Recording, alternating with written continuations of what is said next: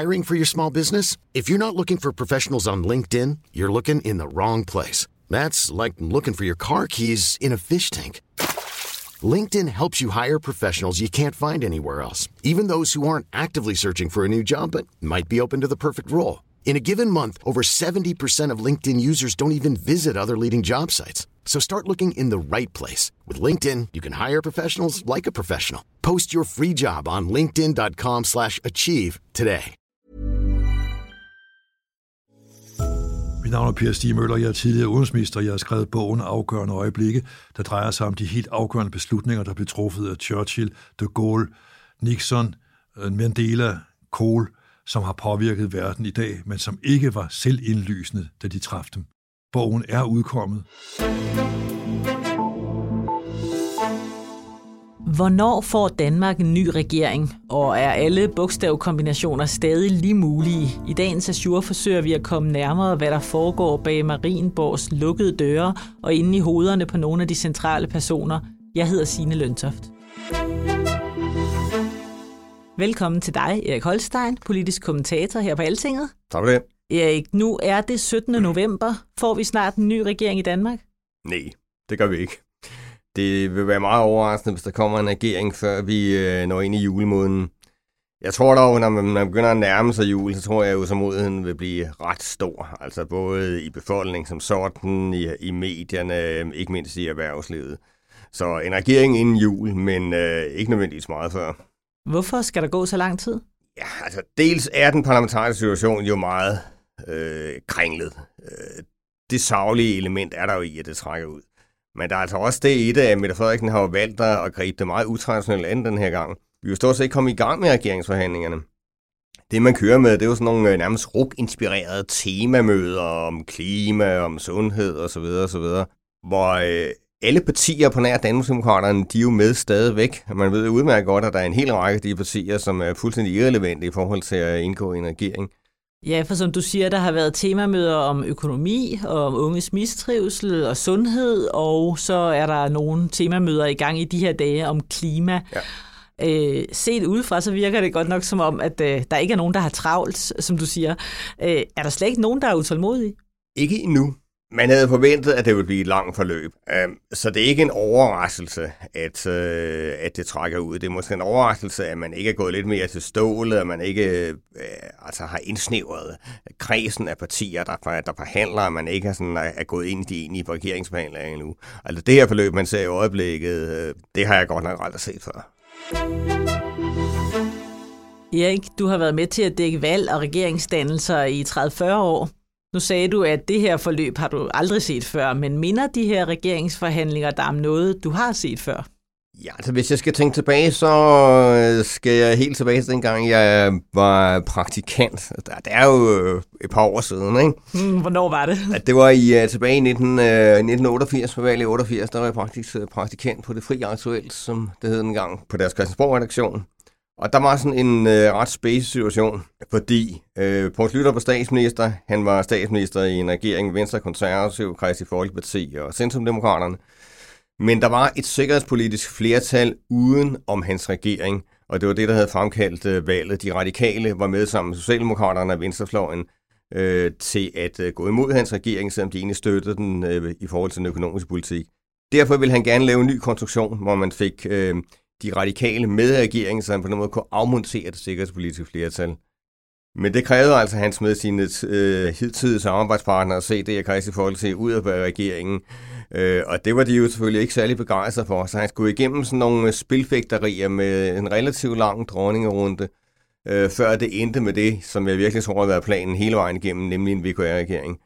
Så det er nok det, der minder mest om, og det vi ser i øjeblikket, et helt andet forløb, men altså også sådan en kringlet politisk situation med et ret langstrakt forløb, efter at valget har været der.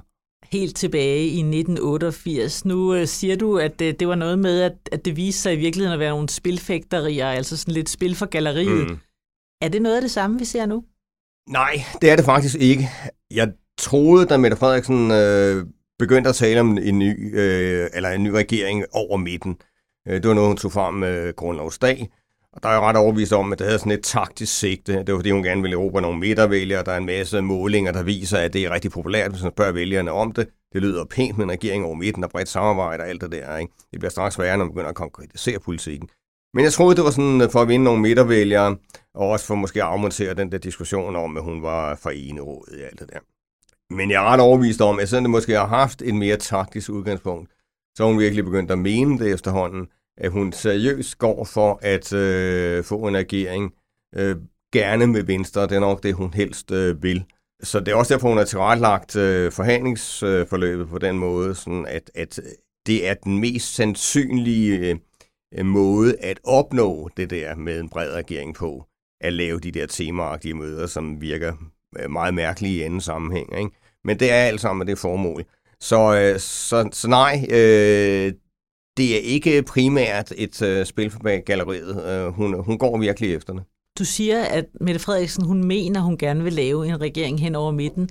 Hvordan kan du se det i hendes meldinger og så videre?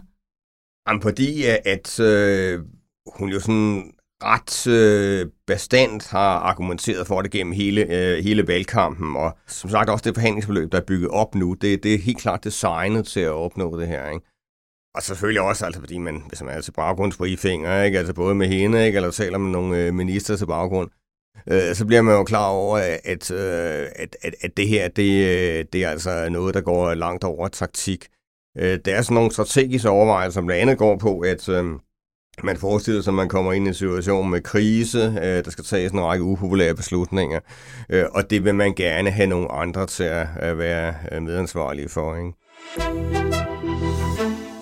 Og når det er en regering over midten, så kommer vi ikke udenom at tale om Venstre, som du også lige nævnte. Jakob Ellemann, han sendte jo under valgkampen det signal, at han under ingen omstændigheder ville i regering med Mette Frederiksen. Han havde i hvert fald ikke tillid til hende, men han har blødt op her efter valgresultatet foreligger. Er det realistisk med Venstre i regering? Det er ikke længere utænkeligt. Du kan sikkert godt finde nogle gamle citater fra mig sådan for 4-5 måneder siden, hvor jeg sagde, at det var en sløslang, og det aldrig ville komme til at ske. Men tingene har flyttet sig. Jeg tror, jeg brugte den der gamle Hans Engel talemåde. Det var rigtigt dengang, jeg skrev det. Men der er det ikke nødvendigvis mere. Det er helt tydeligt, at der er en række venstrefolk, der er blevet åbne over for det. Allerede på valgaften begyndte de jo at åbne for det. Claus Hjort for eksempel, Søren Gade, nogle af de der tunge profiler.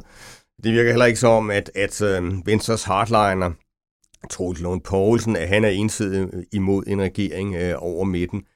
Venstres kommunale bagland er overvejende positivt overfor det, fordi de tit er vant til sådan ret pragmatisk at arbejde sammen med socialdemokrater ude i kommunerne. Så partiet har flyttet sig. Det er helt rigtigt, at Jakob Ellemann er kommet med nogle meget bastante udtalelser af valgkampen, og dem vil han jo også få reddet i næsen. Men altså, hvis man hører ham i dag, så er det noget anden tone, han har, ikke? Så partiet har flyttet sig, og Erik Holstein har flyttet sig. Ja. Hvad tror du går igennem Jakob Ellemanns hoved her op til Venstres landsmøde i weekenden? Jeg tror, han synes, han står i en meget, meget svær situation, der står over for et valg, der kan blive fuldstændig afgørende, både for hans parti, men også for hans eget formandskab. Der vil jeg også spændt på den tale, han vil holde til landsmødet her i weekenden. Sandsynligvis vil der være en tale, hvor han holder alle muligheder åbne. Det vil jo være klogt af ham, fordi man trods alt ikke er gået til realitetsforhandlinger endnu. Men der var ingen tvivl om, at altså, partiet fik en utrolig basker ved valget. Man har mistet altså næsten halvdelen af sine vælgere. I første omgang er Jakob Ellemanns position ikke truet. Men hvis han for eksempel vælger at gå ind i et SV-projekt, der kuldsejler, så er spørgsmålet, om han overlever.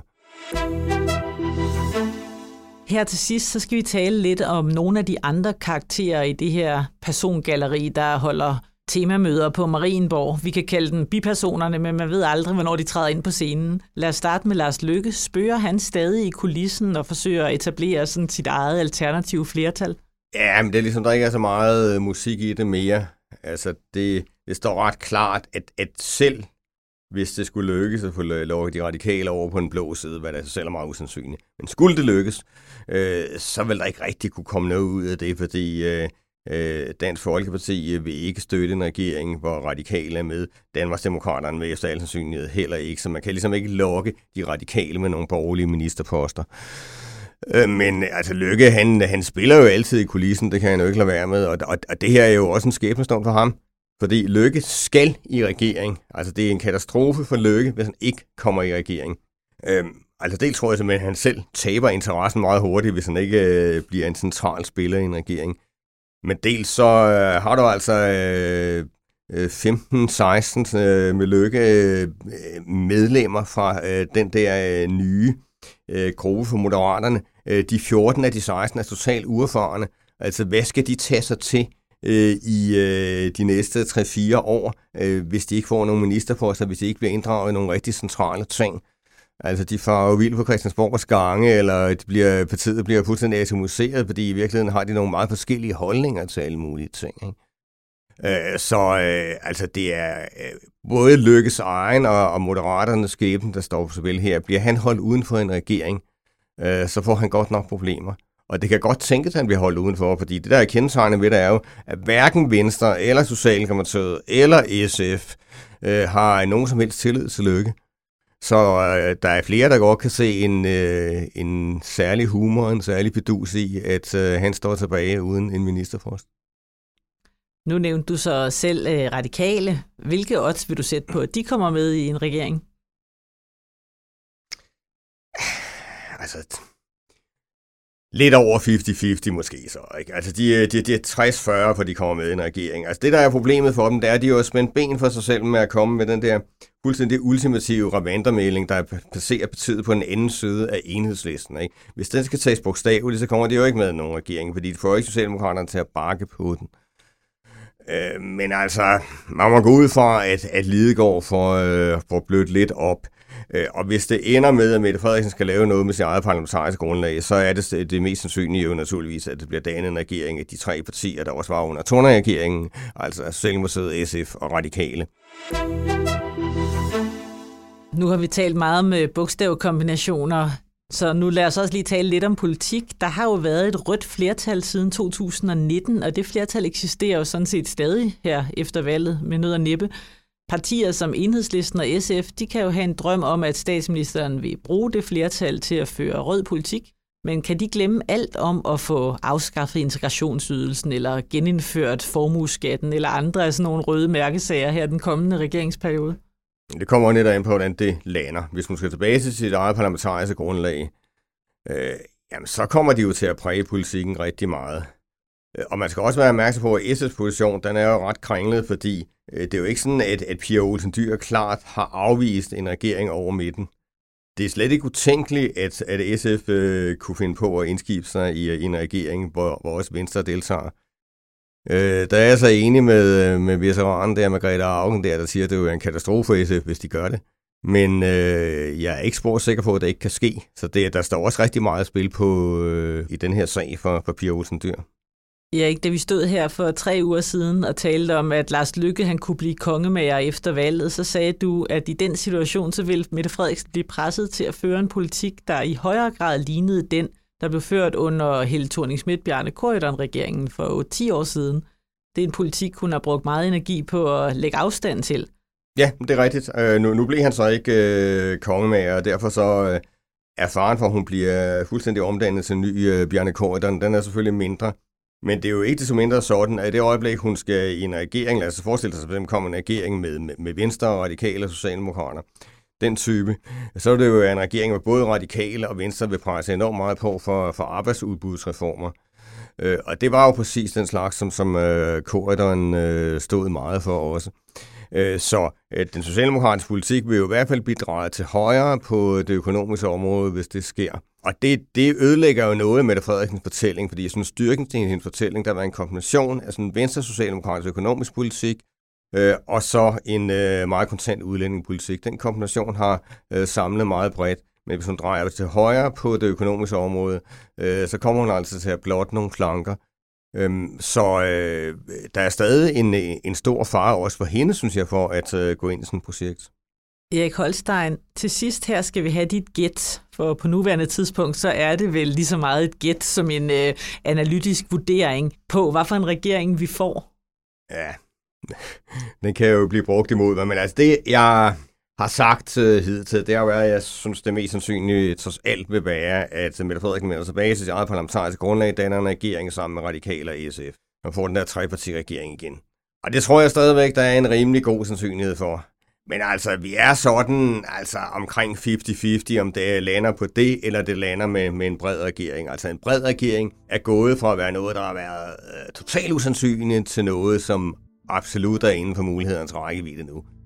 Så jeg tror, altså om en uge eller halvanden vil jeg kunne give et mere kvalificeret gæt, fordi det her, det er virkelig kun et gæt. Tak fordi du kom forbi Azure, Erik. Ja, tak. Også tak til dig, der lyttede med. Jeg hedder Signe Løntoft.